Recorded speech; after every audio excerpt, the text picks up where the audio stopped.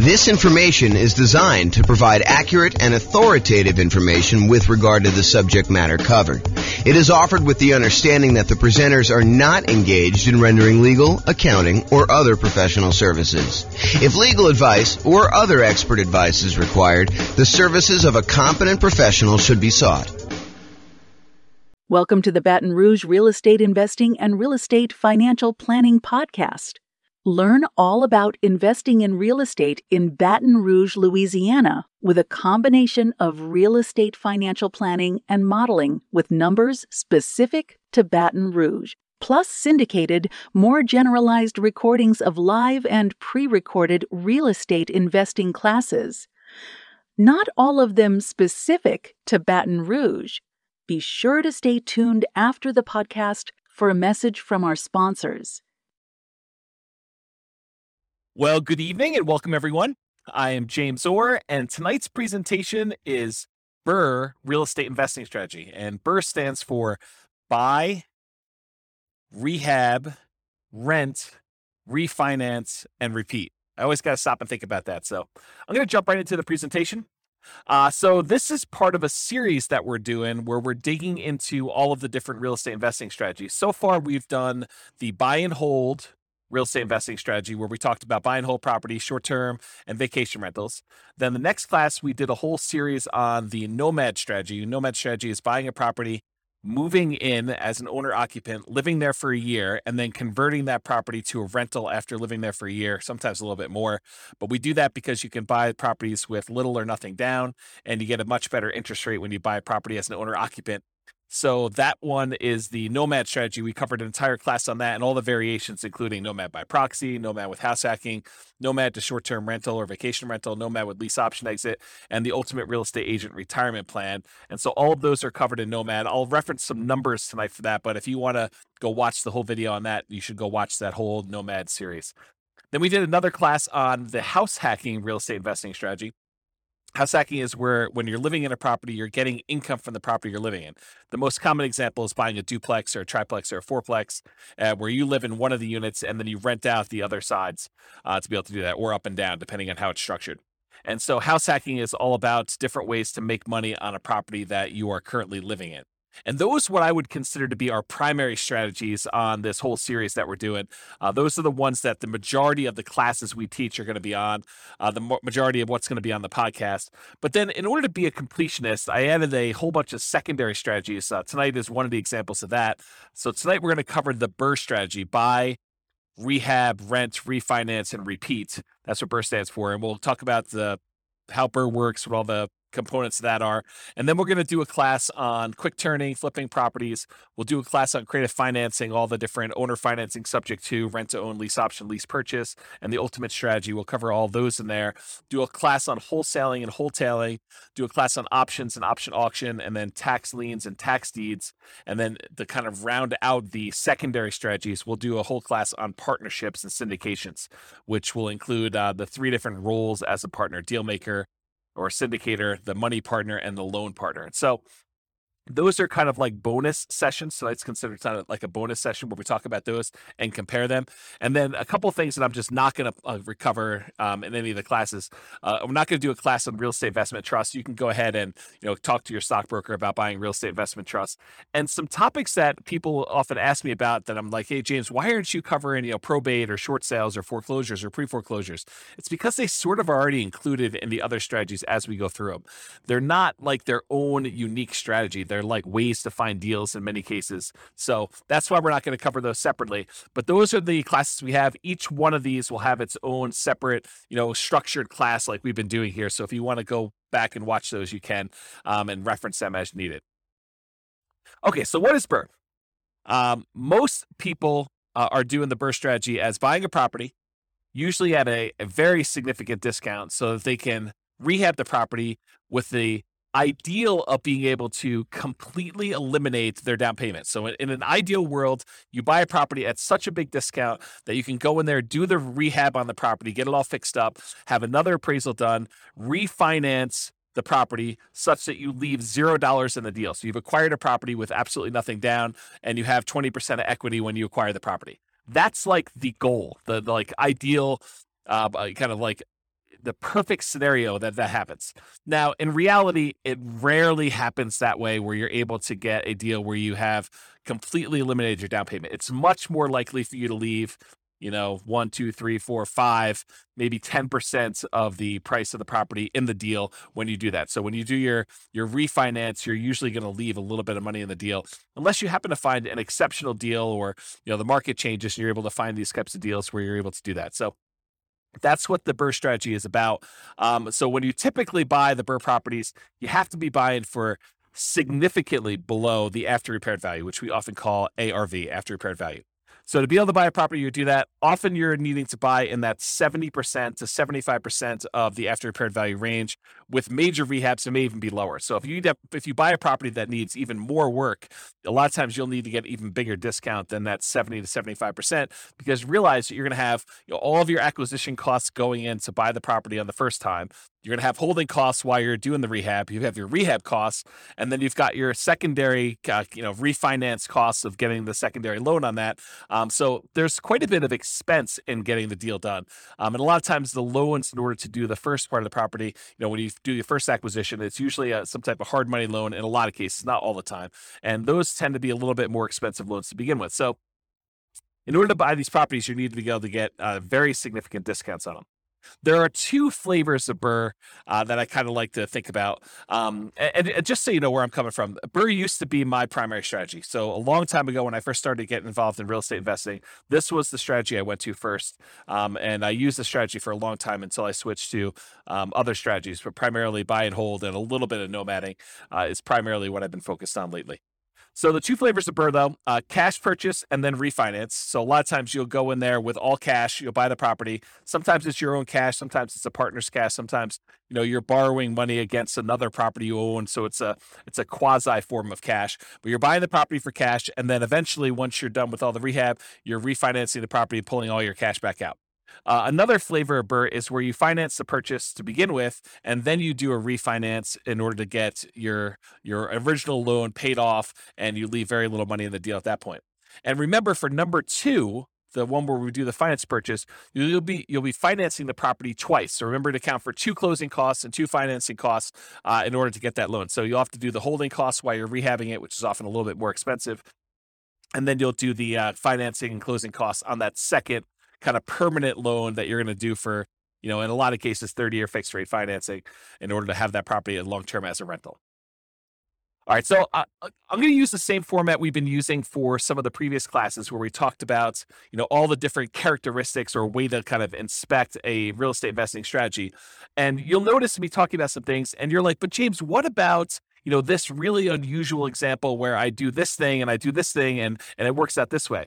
Sure, there's lots of exceptions to what I'm saying. So I've tried to categorize all the different real estate investing strategies, but I'm sure I missed some, kind of like less common or less frequently used, which may be the most common thing for you, right? That's the hard thing for me, is that you may say, well, I always do it this way. And so for you, it seems super, super common. But having seen these for a long time and done a bunch myself, this is what I think is the most common.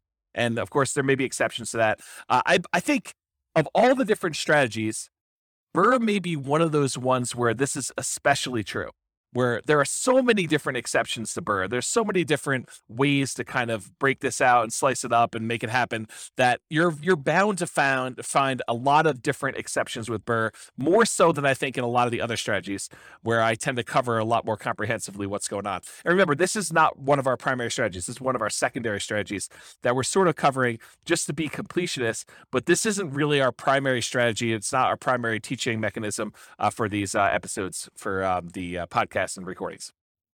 Okay, so another warning, just because you don't think there's a chance that X can happen doesn't mean it won't happen. This is designed to be a starting point discussion to help you make better investing decisions on your own with additional knowledge. So please do your own research. Don't rely solely on me to get all this done. Okay, so BRRRR variations. So there are some different ways to do BRRRR, and I primarily did single-family homes for doing our modeling here, but you could have just as easily said, I'm going to do BRRRR, and I'm going to find only duplexes, or I'm going to find only triplexes, or only fourplexes, or apartments, or I'm going to do single-family homes, or condos, or townhomes, or whatever you're going to do. So there's lots of different ways to kind of approach this from a different property type perspective. And then the other thing is, you could purchase properties locally.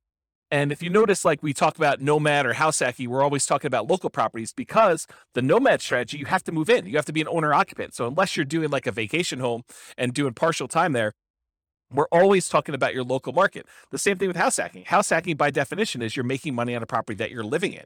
You're buying a duplex, triplex, or fourplex that you're moving into and living there, or you're renting out a part of a single family home, like you're getting roommates, as another example of the house hacking strategy. So it's all about your local market when we're talking about nomad and house hacking.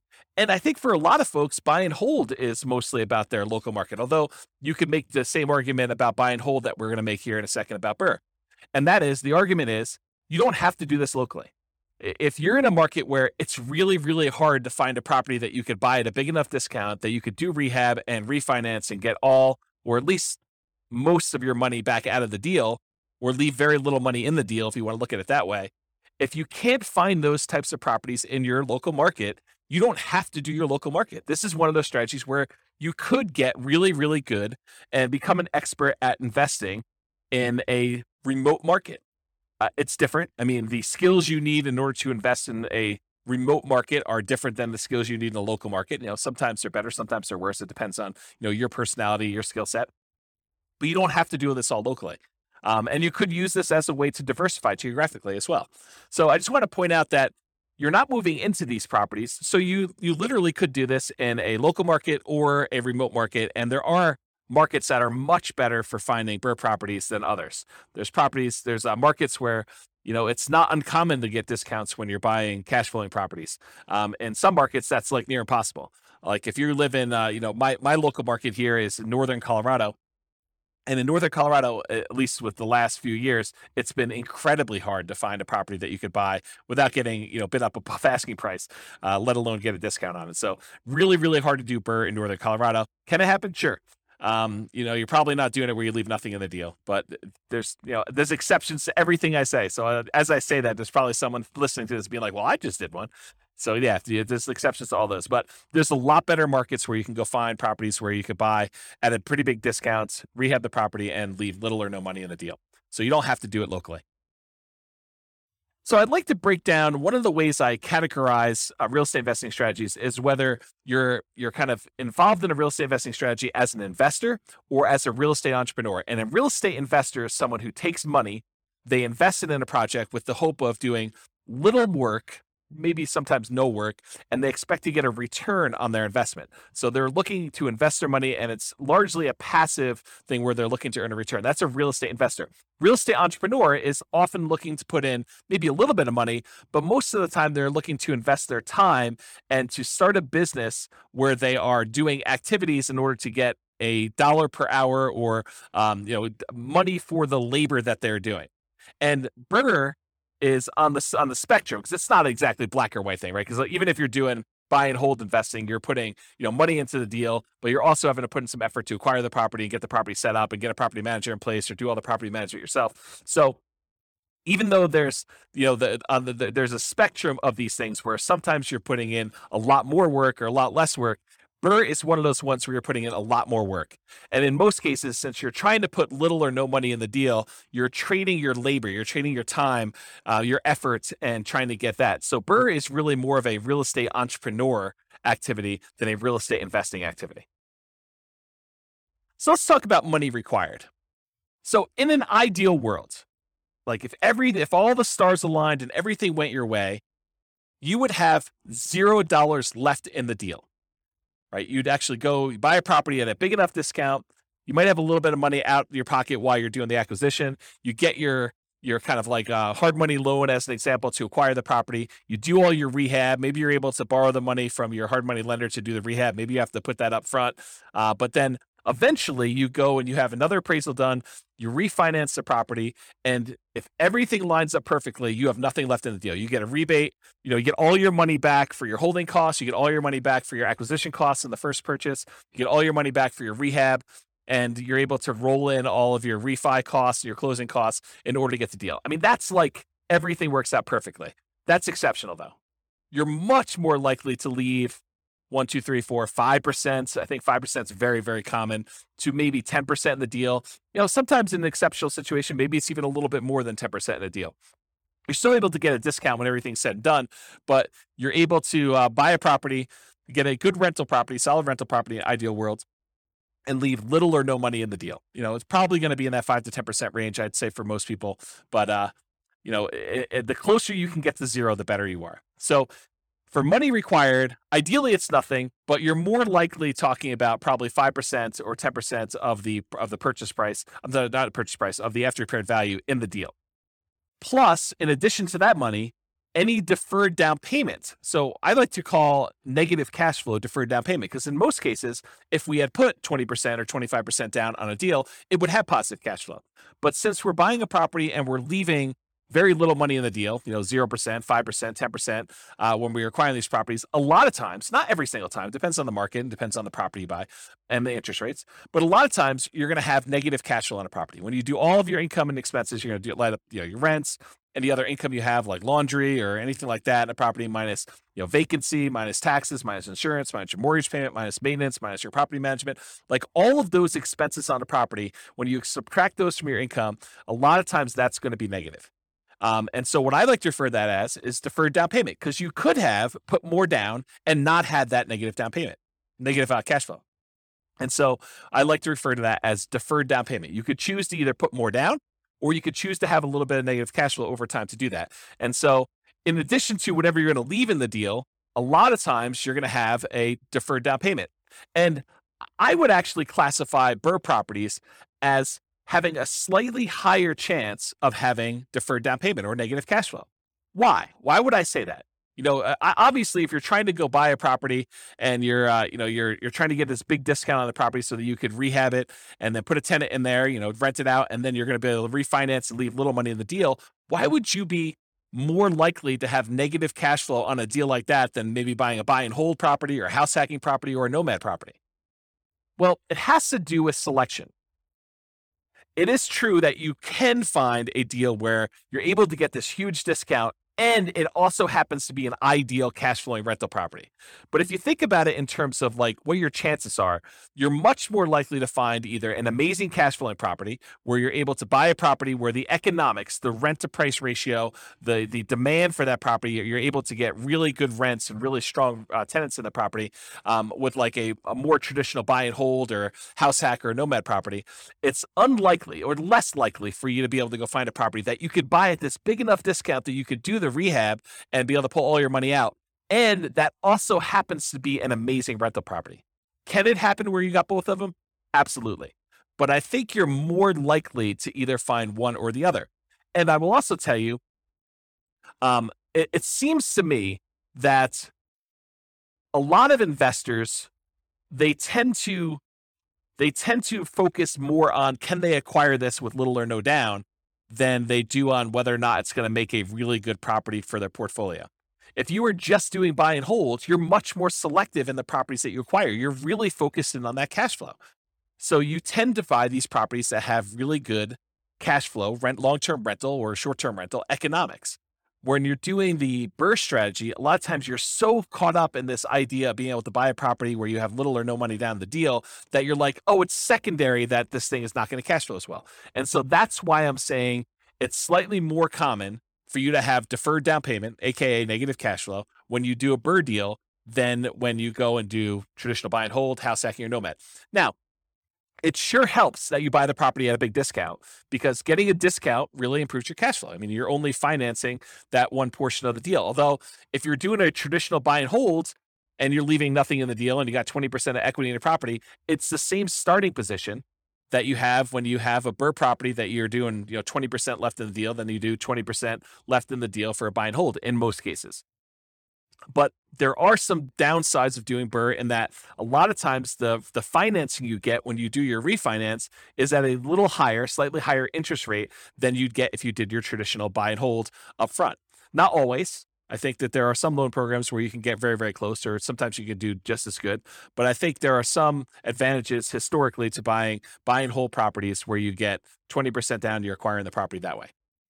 Okay, let me make sure I covered all my notes here. So I talked about finding properties that you can get at a discount, and the ideal rents are less common. Buying at a discount means that it helps with cash flow. Interest rates on the refi loans can be higher. than purchase money mortgages. And with buy and hold, house hacking, nomad, you can often be more selective and find better cash flow deals because that's what you're focusing on. And of course, there are lots of exceptions to that. So really, the money required, I've covered already. The amount you leave in the deal, that's going to be a requirement of the money you have in there. Any deferred down payments, so that's that negative cash flow you've got. And then, of course, you need reserves. It would be stupid for you to go buy a property and try to do it with no reserves. So is this really a strategy you can do with $0? I don't think so. I mean, even if you could find a property that you have nothing in, so that would be $0 that you're leaving in the deal. Maybe you have a property where you have no negative cash flow, but even with both of those, you need to have reserves. And so I think at a minimum, you're going to want to have 6 months of reserves on a property that you're acquiring as a rental. So no matter even if you can find a deal where you're able to leave nothing in the deal, and you can get a property where you don't have any deferred down payment or negative cash flow, you're still going to need reserves. And so this is really not a true nothing down, no money required strategy. It could be nothing down in that you really don't need any money for the down payments because you're able to get, a deal where you have no money left in the deal. But for the most part, you'll still have the need for reserves. Okay, so credit required. It is true. Often you can get a hard money loan for the initial purchase before you do the refinance. And a lot of those are, asset-based loans where they're really looking at the property primarily in order to do the loan itself. Although I think a lot of hard money lenders are still looking at the individual borrower for those. It's possible you could find one that's exceptional and that doesn't look at that. But over time, I think that the majority of hard money lenders are still looking at the individual for doing the loan there. So you can get a loan where you can get the initial purchase money oftentimes with little credit required. But when you go to do that cash out refinance, most of those loans are going to be ones where you need to have a good credit score. And typical credit score needed for a lot of these conventional loans is about 640 credit score. Now, there are exceptions for more unusual loan products. These tend to be adjustable rate mortgages or at higher rates, and better credit often gets you a better interest rate in general. But I think a credit score of about 640 is going to be needed for this. Now, don't go to your lender and say, well, James on his recording said I only needed a 640, so you definitely have to give me a loan because he told me 640. No, that's not how it works. You go to the lender and they tell you what the current lending requirements are because these things can change over time. And you have to find out for them what you need to qualify.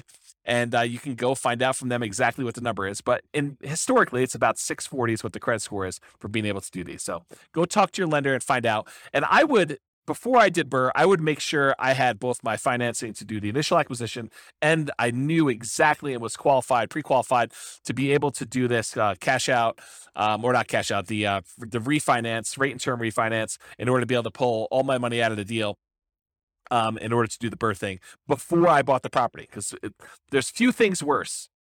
I guess there's some strategy you can do, but there are a few things worse in my mind than going through all the work of thinking you're going to buy this property, rehab it, thinking you're going to convert it to a rental, only to find out that you could not get this rehab loan after you've done all the labor and gotten in the deal. So you can still probably sell it and make money, but a lot of extra effort to do that. Okay, some less common situations. If you find a lender doing more creative lending, that's a possibility as well. Or if you're buying without a loan, all cash, a credit score is not required. So if you're trying to buy these properties, I guess that's technically not BRRRR because you're not doing the refi in the end. But sometimes people buy properties at a discount just to convert them to straight rentals. And sometimes people are buying those just for cash. So that's the case there. But that really wouldn't be BRRRR because BRRRR involves the refi. All right, so what are the skills required in order to do the BRRRR strategy? And if you compare this to some of the previous classes we taught on buy and hold, house hacking, nomad, those types of things, you'll notice that BRRRR has some additional requirements, some different additional skills that are required. So the primary skills required for doing BRRRR are, number one, you need to analyze deals. You need to be able to do the deal analysis for once you're done doing the rehab and you have your refinance done, will it cash flow? And also the deal analysis to say, okay, I'm going to acquire this property. Here are the costs for doing my rehab. Here are the costs for doing my holding costs. Here's the initial acquisition costs. Here's my refinance costs, and then how much will I have in the deal? And then go do your deal analysis after that. So that's a skill you need, deal analysis skill.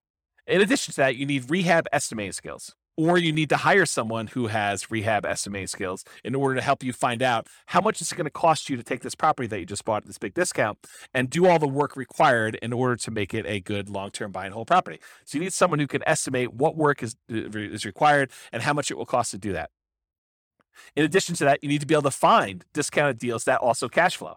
And in my opinion, this should not be overlooked. This is probably one of the main things that you're being compensated for by being able to find these deals. This is, the equity you're earning by doing this is being able to find deeply discounted deals that you could do the rehab and be in the property for very little or nothing, down on after the refi, and that will also cash flow once you're out of the deal.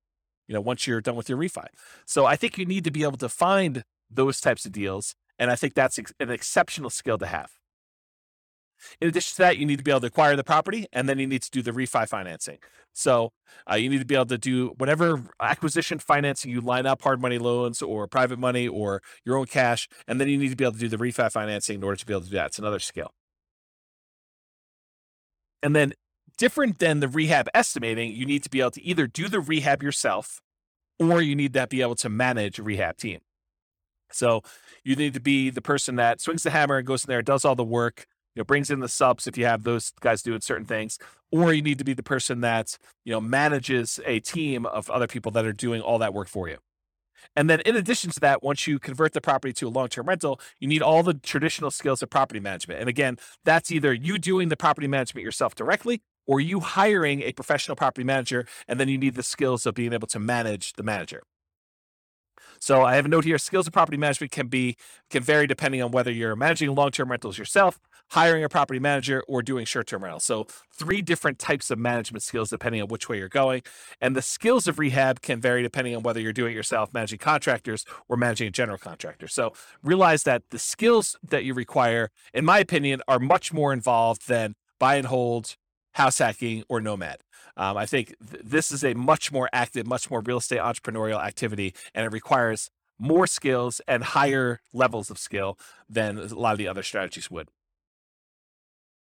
All right, so Shane Paris of Farnham Street, I finally went and looked up his name. I had forgotten his name for the last 3 presentations and kept forgetting to look it up.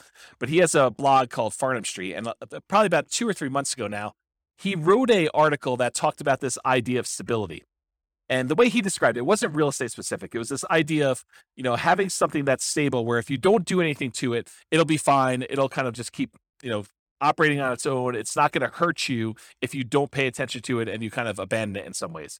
But a active stability kind of item is something that if you don't do something with it, it will hurt you. And so I was thinking about this in terms of real estate and real estate investing specifically. And I was thinking, real estate is actively stable in general. But I think there's even kind of like gradients of more actively stable versus less actively stable. And so a couple examples of this are, if you go and you get a fully amortizing, like a 30-year loan that pays off, the payment itself will pay down to 0 after 30 years. That's an amortizing loan. The loan actually will pay itself off over that lifespan of 30 years versus a interest only or a balloon loan that you pay on it for 5 years, 10 years, 15 years, 20 years. And at the end of that period of time, there is a lump sum that is due at the end of it. Well, an amortizing loan is more stable. It's still actively stable, so you have to be actively involved, but it's more stable than a balloon type mortgage on there. Or doing buy and hold is less actively stable than a flipping properties or lease option or the BRRRR strategy. And so BRRRR, in my opinion, is very actively stable. It is one of those things where you have to be actively managing, especially in the beginning. Once you convert it to a long-term rental, it becomes less active. But at the very beginning, you're very active in this thing. You're actively acquiring the property, you're actively rehabbing the property, you're actively putting a tenant in there, and you're actively refinancing the property to try to pull out as much money as you can. So it is a very active strategy to be doing that you just need to pay attention to. All right, let's talk about scalability. So the biggest challenge, in my opinion, with the BRRRR strategy, and it's probably other challenges too, like being able to qualify for loans, but the biggest challenge, in my opinion, is probably finding deals. It's often limited by deal flow. And I suspect there are markets where you could find a lot more BRRRR properties than other ones.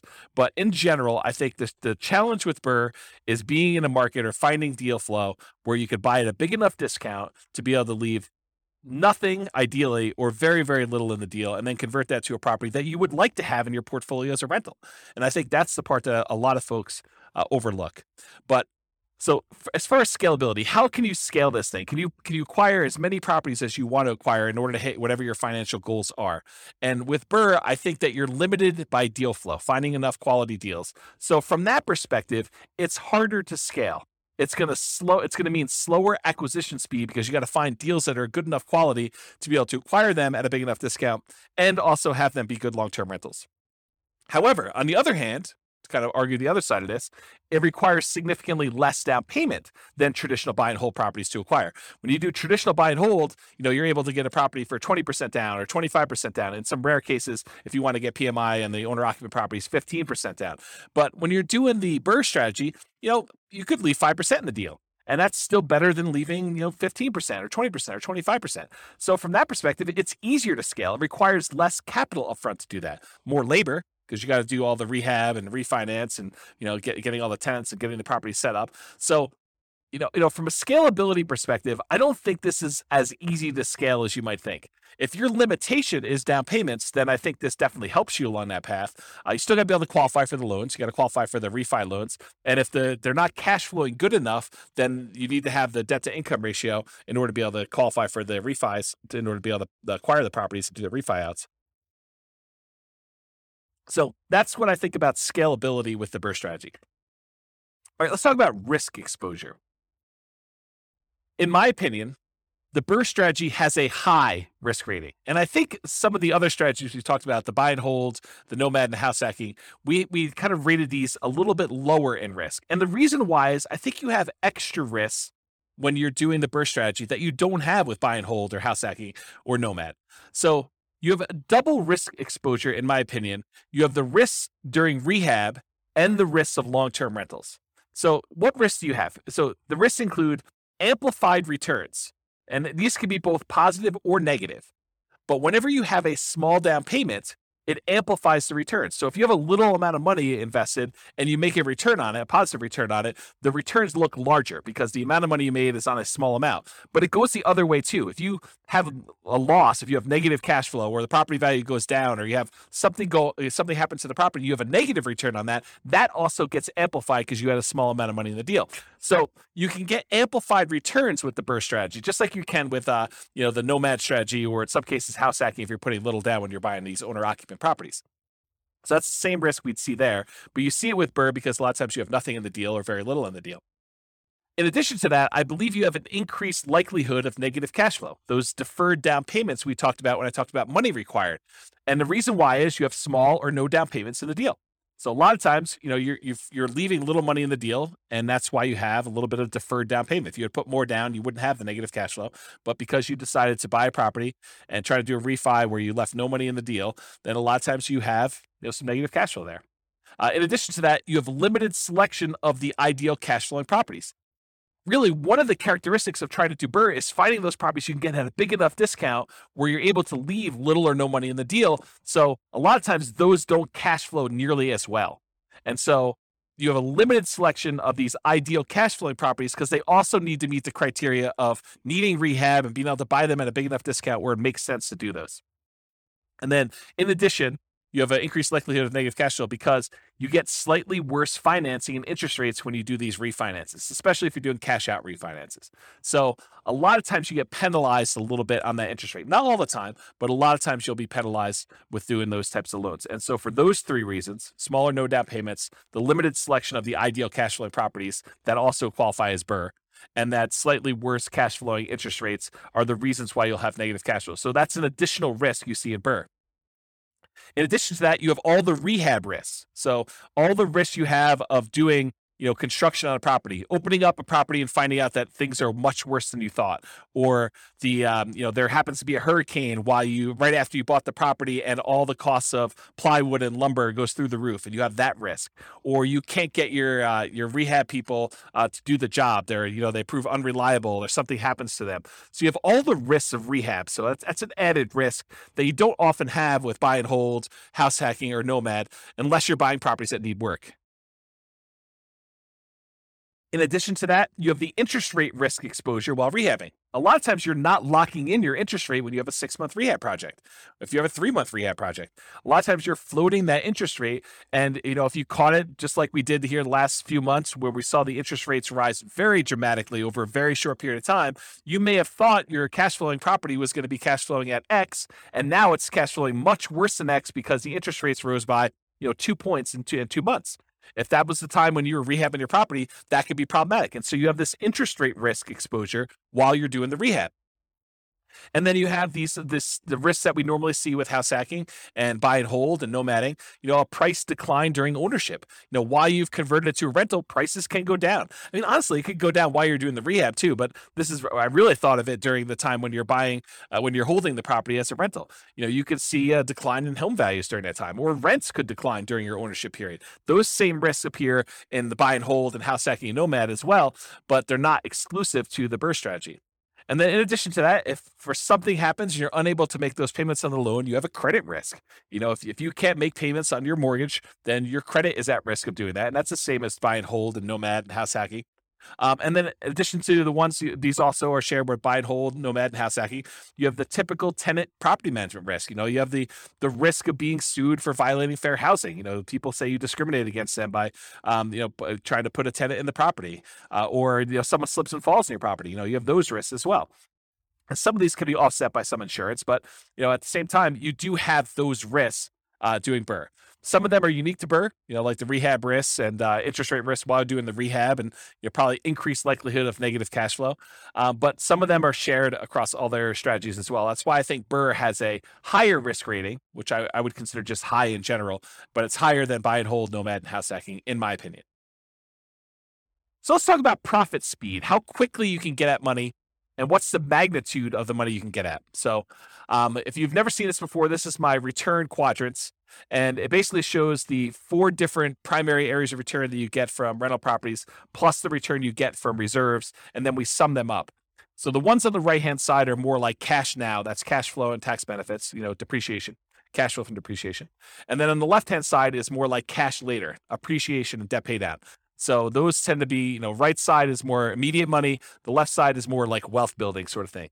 And then the ones on top, appreciation and cash flow, those are more speculative. They're relying on the market to perform well. You're relying on rents to continue to go up and stay where they are, or property values to continue to go up as you want to see appreciation there.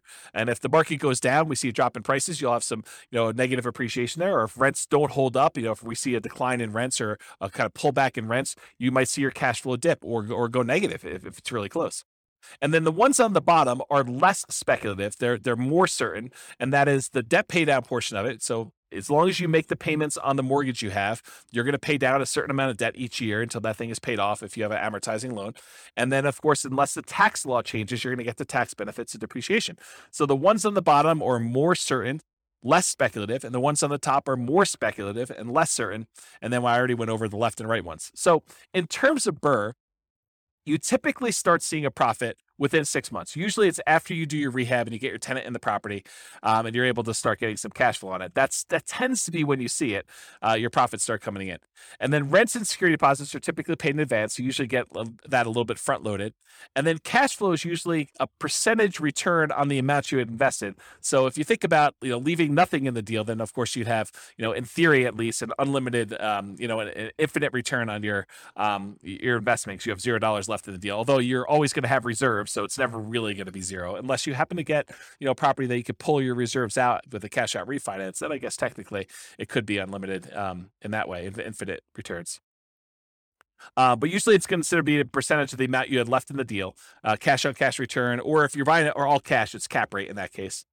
And then you often have with BRRRR, which is relatively unique for a BRRRR strategy, you often have a big paper return from forced appreciation. So when you acquire the property and you're able to capture that appreciation, the equity you had in the deal that you kind of worked with the rehab in order to capture, that's a big paper return you have.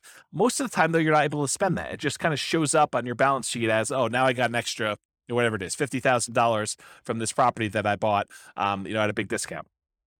And then you have cash flow from depreciation, and that could be cash flow with each paycheck So you can go to your employer and say, hey, I'd like to change my exemptions because I know I'm going to have this depreciation benefit and I don't need to pay in as much in taxes on my paycheck, so I can get a little bit more from each paycheck when I do that.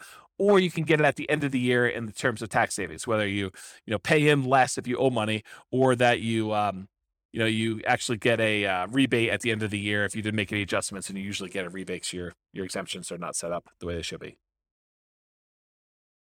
Okay, so that's profit speed. So how do you find these BRRRR deals? Because I think that's one of the biggest challenges with this strategy.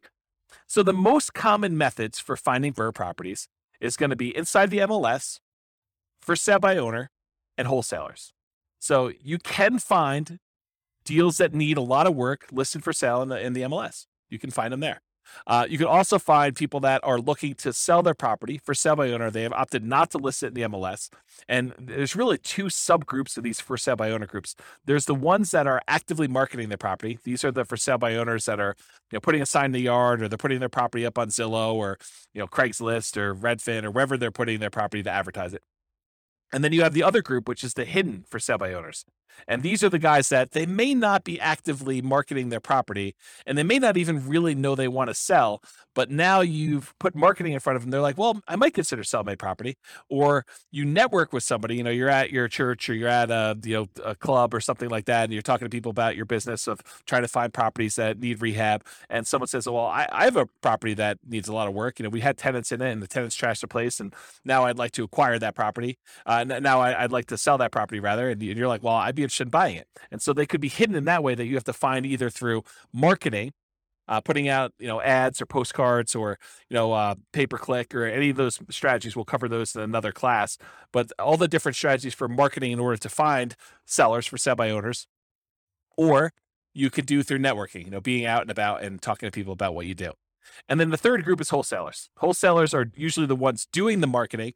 In some cases, they're providing properties inside the MLS, although a lot of wholesalers are doing direct mail or pay-per-click or have a website, and they're marketing, or they're doing networking, and they're trying to find deals, and then they're finding the deals, putting them under contract, and then they're assigning the rights of their contract to you in exchange for a fee. So that's really what wholesaling is. And those are probably the most common methods for you to find BRRRR properties. Now, you can find BRRRR properties in other ways. You could do auctions. You could find foreclosure auctions or IRS auctions, or, other types of like DEA, drug seized houses or stuff like that you could buy at auction.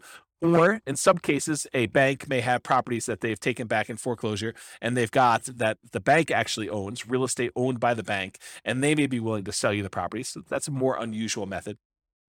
Or maybe you go and you find a property where the seller hasn't been paying their taxes, and you're able to buy a tax lien on the property. And after waiting a while, the seller opts, or the owner of the property opts not to pay their taxes, and you're able to foreclose on the property with your tax lien, and you're able to acquire property that way. So another more unusual strategy, I'd say highly unusual to do a strategy that way in most cases, but those are other ways for you to find the BRRRR type deals. All right, so searching for BRRRR deals, you need to find two things. And I've said this before many times today, but basically you're looking for deeply discounted property that you could buy, fix up, and then pull out as much money as you can, and great cash flowing property after its rehab. And in my opinion, most investors are going to let the second criteria, where they are most concerned about the cash flowing property, they're going to let that one slip, because they believe, hey, if I could just get a great deal with nothing down, that's worth it for me. And yeah, it's not the best property for cash flow, but that's okay, because I'm able to buy this property with very little in the deal, and that's more important to me. Depending on what you're trying to accomplish, that may not be the best strategy, and we could show numbers for that probably in another class, but that may be short-sighted. But I think that's the truth, that most people are going to be much more concerned with being able to find the property that they could buy with very little money in the deal or no money in the deal, and that's going to be the most important criteria. So you need to be able to find those two things, both a deeply discounted property and one that has great cash flow. And you're typically searching for all the fixer-upper type terms in the MLS, or through wholesalers or stuff like that. So terms like handyman special, or fixer, or fix, or TLC, or needs work, or mold, or asbestos, or damage, or fire, or smoke, or water damage, like all of the terms that you look for something that needs repairs on property. So, when you're setting up your search, you're asking your real estate agent to help you find these types of deals, make sure you get those search terms added so that you can find potential deals to do that. And, you're going to find weird ones, right? Like, you do a search for the term smoke as an example, and they're going to say, smoked glass windows in this room or something like that. And that's not really what you're looking at, but you'll get some false positives. You still need to manually sift and sort and go through those and make sure that the numbers work and that the property really makes sense. So better to have false positives than to miss the property completely, in my opinion, when you're looking for these deals. So how do you analyze these deals? Well, doing the BRRRR part, the like fix up part, the rehab section of it, you'll want to use your own rehab spreadsheet. I probably will provide one of those at some point, but I don't have one ready for you. But for the actual rental part of it, the world's greatest real estate deal analysis spreadsheet is ideal for doing the rental part. So you have to do the property after you do your refinance.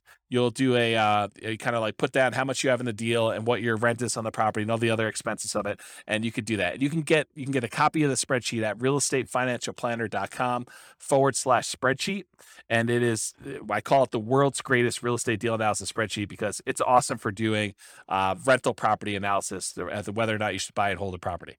And then for the other part of it, for the acquisition, the rehab, and then doing the refinance part of it, you'll want to do that analysis separately to make sure that those numbers work using a different spreadsheet. All right, so what market conditions are good for somebody who is trying to buy BRRRR properties? Well, obviously you need markets where you can buy properties that need work at a discount. If you can't do that, I mean, it's hard to do the BRRRR strategy without buying properties at a discount. So that's like the number one criteria. But ideally, otherwise, you need markets with good cash flow and markets with strong appreciation and rent appreciation. You want to be buying in a market where you're going to get some good appreciation and in markets where you're going to get some good rent appreciation and cash flow is going to improve over time. It's challenging to do the BRRRR strategy in markets with significant negative cash flow with reasonable down payments. A property that even if you put 20% down, it wouldn't have good cash flow. Or markets with no or negative appreciation and rent appreciation. So, properties that they're the same price they were 10 years ago, or properties where rents are going down because the population is declining and you have a surplus of inventory and low demand. Those are hard markets to do this strategy in. And I think in some markets, not all markets, but in some markets, the way you're able to find properties that need a lot of work and you're able to buy at a big discount is because demand is a little bit softer in those.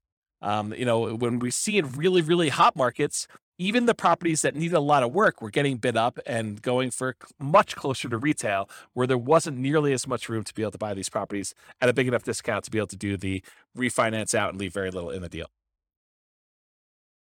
And remember, it doesn't have to be your local market. You can do this remotely, specifically with BRRRR. So accessibility or availability. So these can be some of the hardest deals to find. It's not like you're just trying to find a property that you could buy at a big discount, do rehab on, and then sell it, make a profit. Those are easier, right? Because you don't have to find a property where you can do that. And after you're done doing that, it's going to have amazing cash flow. That's part of the challenge. It needs to be both a deeply discounted deal where you can go in, do rehab, and pull as much money as you can out of the property so that you leave as little in the deal as you can. And then once you do that, it has to also cash flow like crazy. So these can be some of the hardest deals to find, in my opinion.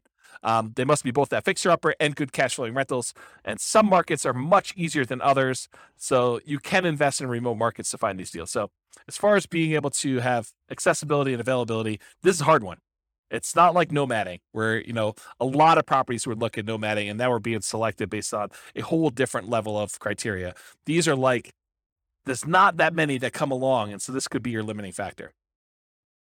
So can you use your retirement account to do BRRRR strategies? Yeah, you can use your retirement account to invest in BRRRR strategies with a self-directed retirement account because you're not moving into the property. You're not living in the property.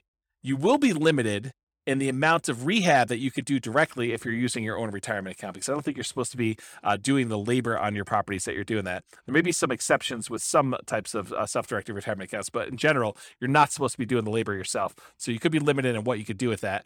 And it may also change the financing you use. A lot of these self-directed retirement accounts, self-directed 401k, self-directed IRA accounts, they require a much larger down payment or loan to value when you do your refi on the loan. And so you may not be thinking about, 80 80% loan to value, you may be thinking more like 65% loan to value, which makes it much, much harder for you to be able to acquire properties at those ratios and leave very little in the deal. So now we're going to talk about the quantitative analysis. Up to this point, we've talked primarily about the qualitative analysis, like the qualities of doing the BRRRR strategy, like accessibility and scalability and risk and down payments required.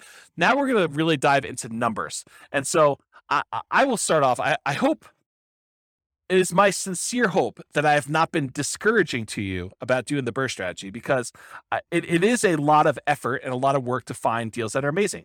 But when it works, it is absolutely amazing. Like, this was my primary strategy. This is the strategy I started with. And when you can find these deals and you can acquire properties and leave very little in the deal or nothing in the deal, and they cash flow, it's awesome. I mean, just absolutely amazing. So it's worth the effort if you're willing to put in the effort to try to find these. If I had to start over again and do this from the beginning, I'm not sure this would be my only strategy. I probably would do this. I try to find as many of these as I could, unless I found a honeypot where I could get an unlimited number. I probably would be doing other strategies in parallel at the same time, trying to justify or trying to speed along the process by doing more than one strategy at the same time. But here you go. So for the quantitative analysis, when BRRRR works, it can be amazing. So how well does the BRRRR strategy perform toward achieving financial independence? And I'll just make a note here. Each of these things that I'm doing here, each of the analysis we did, they literally could be their own hour, 2 hour, some of them full day classes by themselves.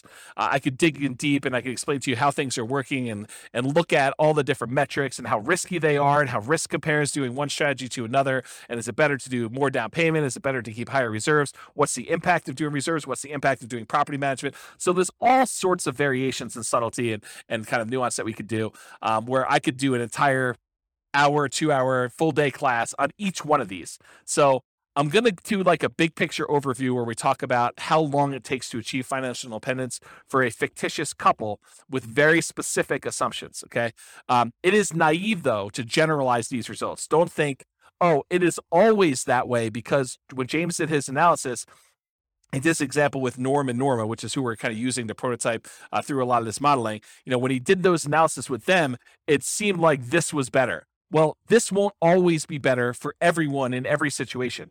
If Norm and Norma were in a different real estate market, or they were saving a different amount, or they had different income or different debt to income ratios, all those things would impact their results. And so in that case, something may be better another way than what we're saying here. So don't generalize this and say it's always better to do X or it's always better to do Y. I think that would be foolish for you to do. Okay. So, I'm going to use the same properties we've been using throughout all the different examples, even though I could make a really strong case that you're not as likely to find properties that have both the discount or rehab capability and the cash flowing attributes that we've been using for the traditional buy and hold, house hacking, and nomad that we've used in the previous classes.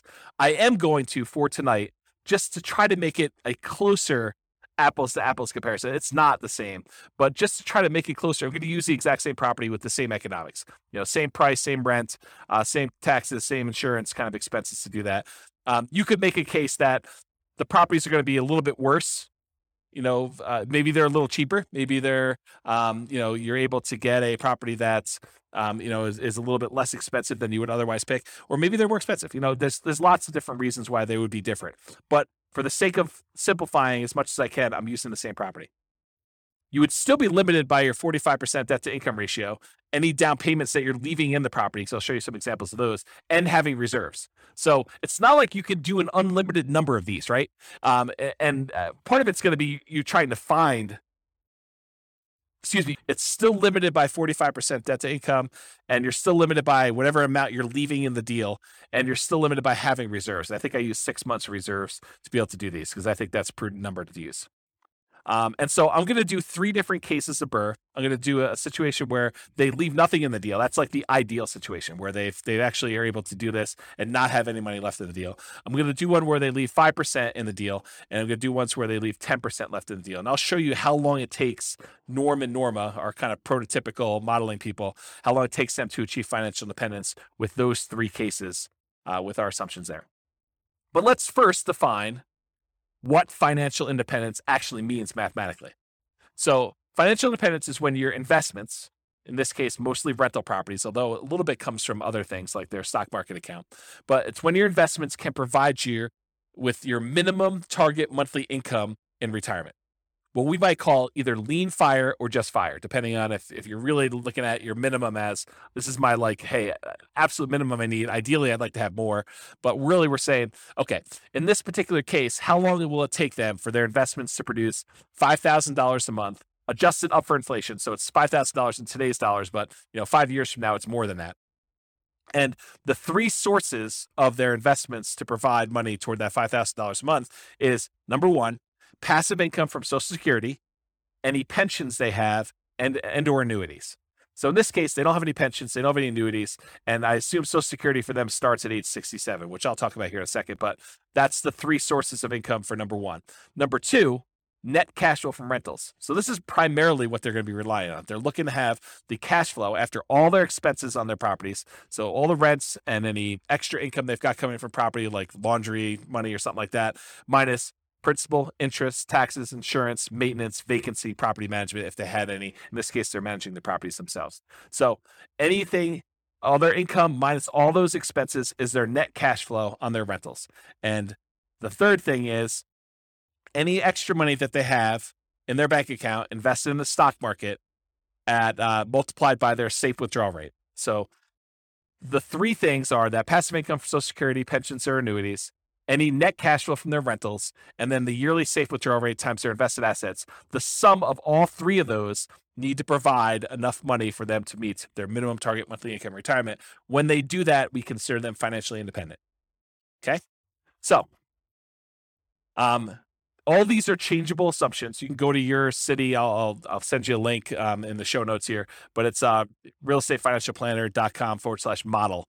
And it allows you to pick a city. And in that city, it has examples of some of these scenarios, and just go click through and you'll be able to change all these assumptions. But in this case, here are the assumptions I use. They're all changeable. So this is Norm and Norma. They're married. They're both 21 years old. They've recently graduated from college, and they're working in a technology department of a large healthcare business. They have a total of $10,000 saved up, not $10,000 each, $10,000 total between the two of them. They earn combined between the two of them $72,000 per year. So basically, they're earning about $18 per hour, working 2,000 hours per year, or $36,000 per year each. Combined, it's $72,000. An important side note, BRRRR is like getting a second job, right? I mean, all the effort of going in and finding the property, doing the rehab or overseeing the rehab, getting the tenant, and then refinancing the property. It's really extra. It's like a job, right? It's like real estate entrepreneurship. So really, we should be comparing this to, these guys, if they're going to do buy and hold or house hacking or nomad or something like that, it really should be, it's be more fair to kind of compare it to them doing that plus having an extra job where they have this extra income coming in. But we didn't do it that way. And so, the numbers are going to be great for BRRRR, because if you can do the BRRRR strategy, it looks awesome. And I'll show you that here in a second. But really, it's a slightly unfair comparison because they're doing a lot of labor. It's a very active type of investing strategy. And it really should be compared to them doing another job. But I didn't do it that way. They are saving about $1,000 per month before they buy any houses. And in the case of BRRRR, they're not buying any owner-occupant properties. They're continuing to rent while they do the BRRRR strategy to acquire rentals. They're obsessed about achieving financial independence so that they can retire early. They want to do FIRE. They want to find their best path to financial independence together. And best doesn't always mean fastest. Sometimes it's fast, but less risk. So we'll talk about that in another class. We won't have time to talk about it tonight. They're both going to take Social Security at age 67. So at age 67, Social Security does kick in. And Social Security is estimated based on them working until age 67, which if they achieve financial independence, they technically stop working in my modeling. So the modeling is a little bit less conservative in that way. But honestly, if they achieve financial independence before they're 67, it really doesn't matter that Social Security kicked in. It just kind of boosts them. But they already achieved financial independence if they did that. And if they hadn't by then it really is legit that they worked till 67 anyway. So it's good in that way. Although you could claim that my modeling is the tiniest bit sloppy and that I just assume that the amount they're getting from Social Security is based on them working till 67, when if they stop working earlier, it's technically not. Okay, I'm also going to be using the interest rates that I had in the handout for loan type mortgage insurance comparisons. I'll put a link to that in the show notes as well. But this shows you all the different interest rates that I'm using in all these different classes for owner-occupant loans and also investment loans. And I did not penalize BRRRR for doing these refi loans, even though I think sometimes you will see a small premium for doing these refis out. And so I'm going to use the 6.625 number for doing the BRRRR strategy. All right, some more changeable assumptions. So I modeled this for 60 years, 720 months. We assume their tax rate, their effective income tax rate for calculating the cash flow from depreciation is 17.85%. We assumed it's a 3% inflation rate. That's the long-term average. The Fed's target rate is 2%. I happen to be recording this at a time of really high inflation, and so the numbers seem really, really low. But over a very long period of time, that's a good number to use, 3%. We're using that 6.625% mortgage interest rate. It's 20% equity rate and term refi. So we're using the number as if they're doing a rate and term refi with 20% equity. I'm using a best case with no penalty to the rate. For their safe withdrawal rate, we assume that they have a 4% yearly safe withdrawal rate. If you want to go read up on the Trinity study or 4% safe withdrawal rate, you can go read about that online. And then we assume that they need $5,000 in target monthly income retirement in today's dollars to do that. Ideally, their ideal number is $10,000 a month, although we're not using that in tonight's presentation at all. Okay. All right, so let's talk a little bit about the property. So the property assumptions, and these are all changeable as well. It's a $375,000 property, and it goes up at a rate of 3% per year. So the property values are going up at the same rate as inflation. They're going to do either leaving nothing in the deal, having 20% equity, leaving 5% in the deal, having about 15% equity, leaving 10% in the deal, and then they're going to do that rate and term refinance. So those are the three options that we're going to run, whether they are able to leave nothing in there, leave 5% in there, or leave 10% in there. The closing and the refinance costs are already included. I'm not adding any extra ones. So we're assuming that in order to do this, those numbers are already included in their rate and term refi. So that's another reason why you could say these numbers are 5%, 10%, because I've assumed that those include all the acquisition costs in the first one, all of the acquisition costs or the refinance costs, rather, on the second one, on second loan. Assuming no seller concessions, so they're buying at a big discount. They're not able to get the seller to contribute toward their closing costs. The interest rate, again, 6.625 for that 20% down. There's no PMI. They're doing a 30-year, 360-month mortgage. Rent on the property is $2,600 per month, and it increases at a rate of 3% per year. This is the same we used for selecting an optimal buy and hold property or house hacking or nomading. So I think in a lot of cases, the BRRRR strategy would be slightly handicapped. It would be slightly worse price to cash flow economics, as you would when you had a wide selection. You could pick anything you want, just concerned about maximizing cash flow. 3% of the monthly income is assumed vacancy rates, which some people would argue, hey, that's really low. Well, I'm assuming that they're starting 60 to 90 days early before the property is vacant to be able to get a tenant.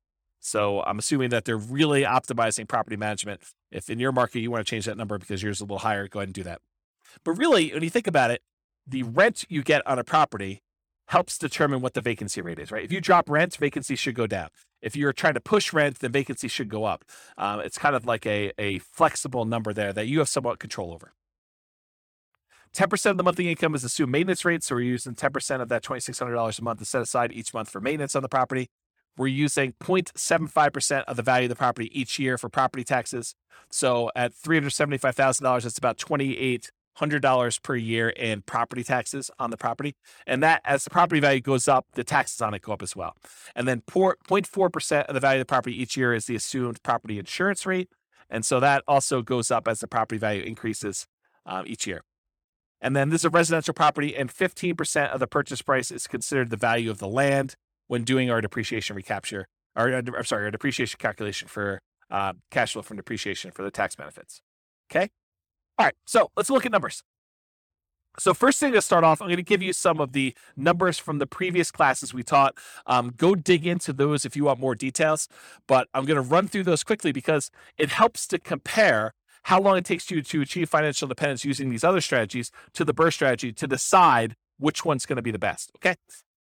So for in the buy and hold class, we talked about what if Norm and Norma don't buy any rental properties at all? They basically take all of their money and they invest 100% in the stock market. They don't even buy a property to live in. They continue renting, and so they're investing $1,000 a month in the stock market. They can retire after 40.17 years, or about month 482.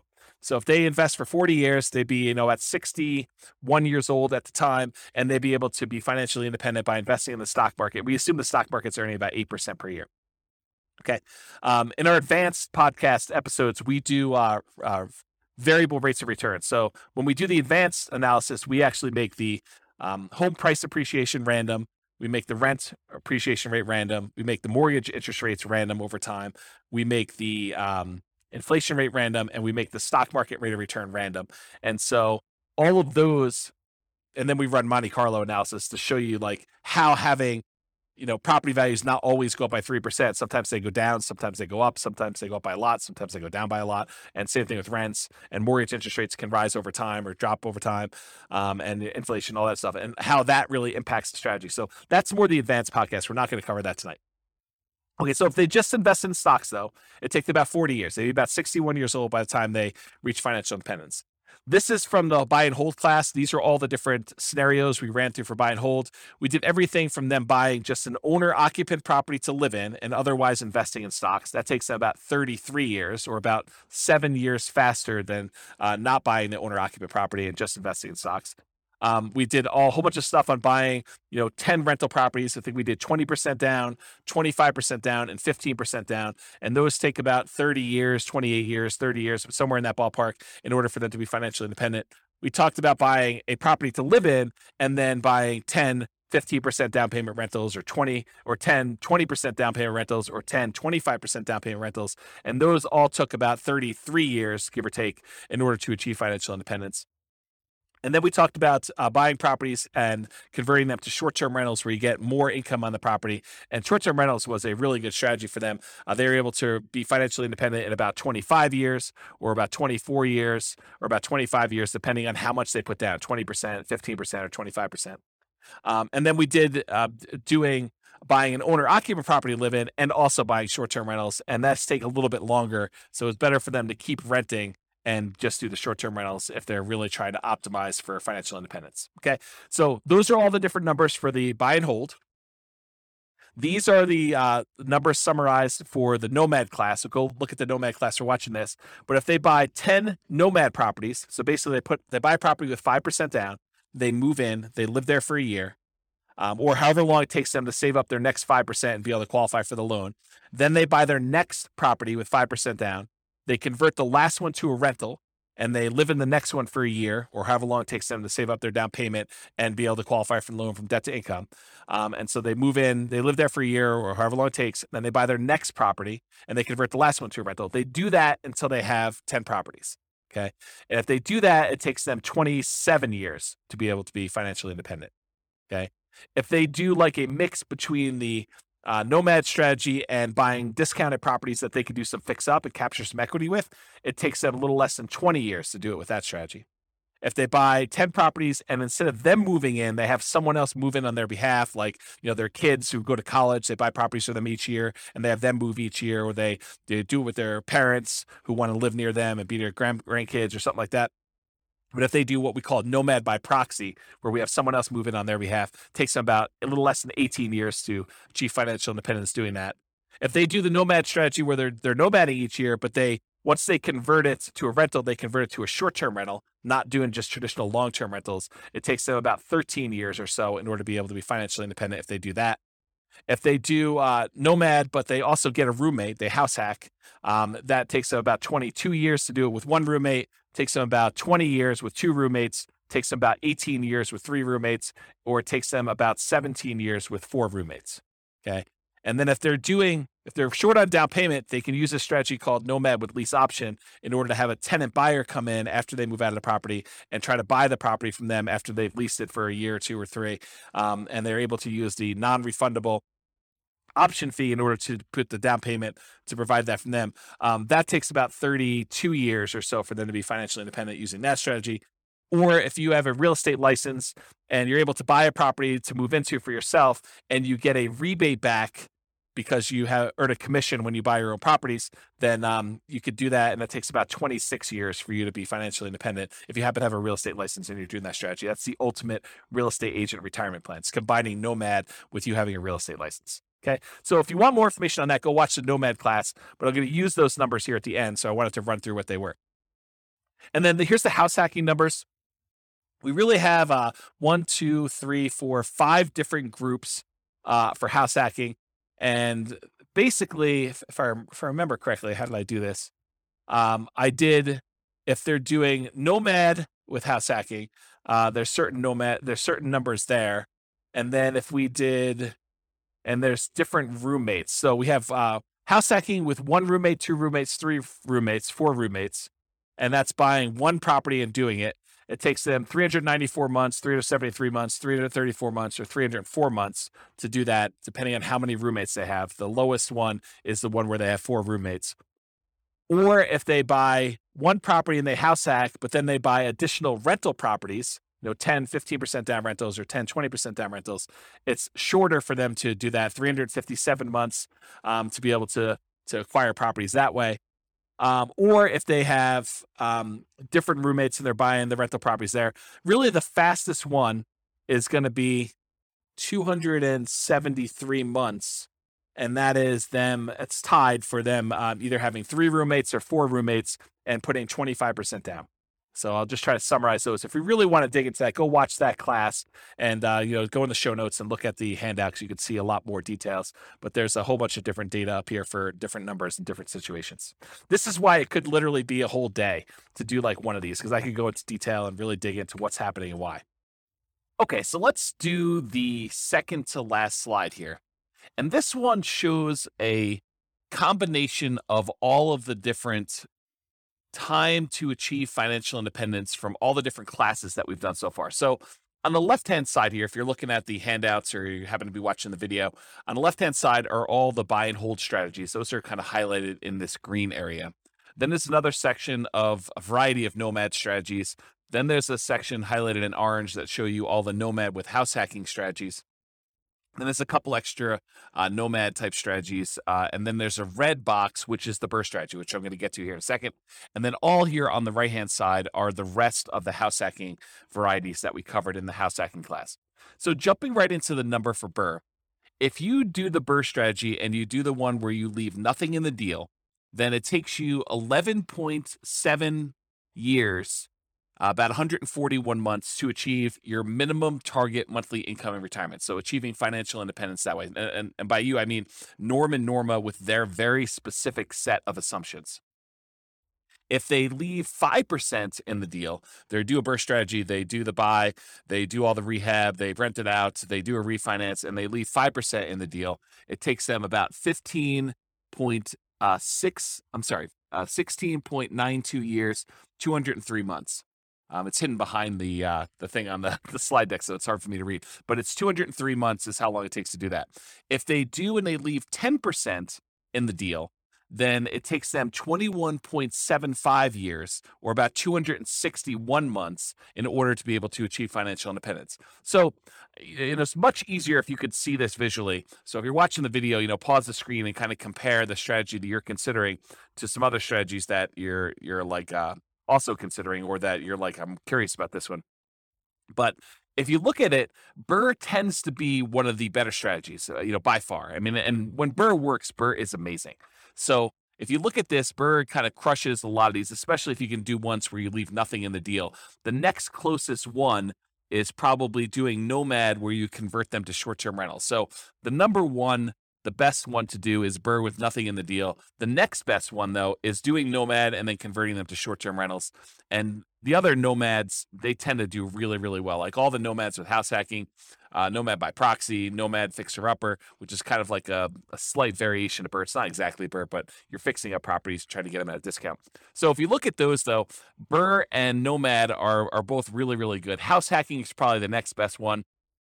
depending on which one you do. And then, of course, traditional buy and hold is still amazing. It's a lot better than doing stocks, but it is not as good as a lot of the nomad ones, a lot of the house hacking ones. And so of the ones we've covered so far, and we've got a bunch of other classes to cover, including, fixer uppers and quick turning properties and other strategies like that, which we'll cover in future classes. But if you look at those, BRRRR does really, really well. So I would encourage you to take some time and look at the video or look at the handouts from the show notes and kind of compare these to yourself.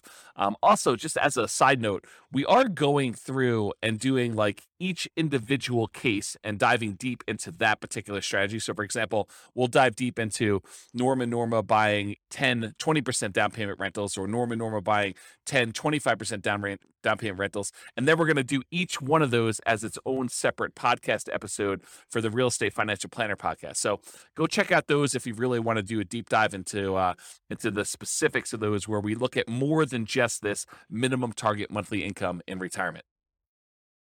Okay. All right. So let's finish up here. So in conclusion, when I do by modeling, the assumptions I use matter a lot, right? Like if we use a slightly different property, if we didn't use $375,000 as an example, if we use $200,000 properties, the numbers could be very different. If we use a different price to rent ratio, they could be very different. If they were saving at a different rate, it would be very different. If they had a different income, their debt to income ratios would be very different, and it could impact their ability to qualify for loans and slow that down or speed it up. So the assumptions I use for modeling matter a lot. It's not okay.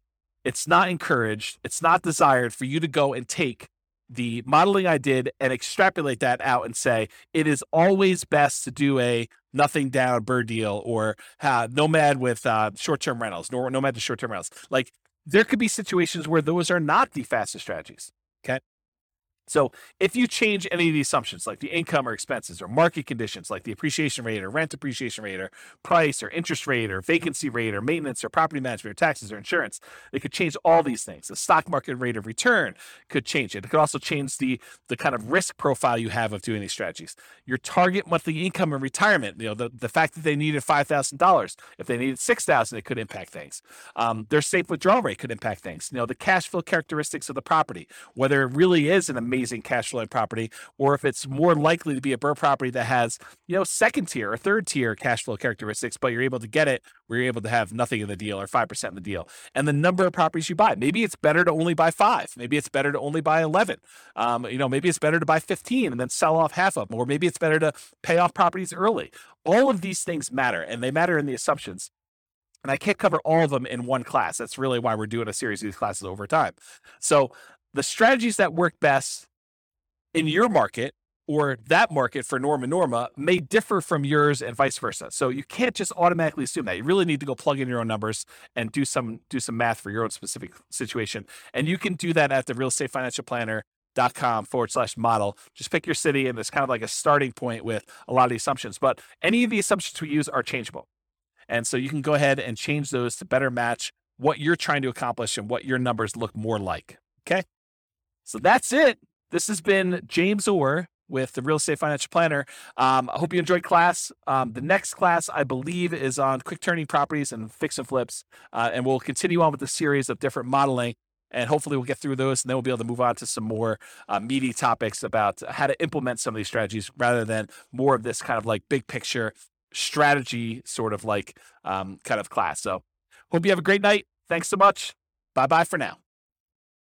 With home prices up, mortgage interest rates up, and rents up, but not quite enough to counteract the higher prices and interest rates, cash flow on rental properties in Baton Rouge is harder than ever. Book a call with the Real Estate Financial Planner to apply our proprietary 88 strategies to improve cash flow on your rentals. See the show notes for a link to schedule your call and improve your cash flow today. If you're a real estate agent, lender, or professional in Baton Rouge that wants to help our real estate investor listeners, consider reaching out to learn about collaboration opportunities with this podcast. We'd love to add more value to our listeners by having you assist our investors buy, sell, and finance their real estate investments. See the show notes to schedule a call to discuss collaboration opportunities.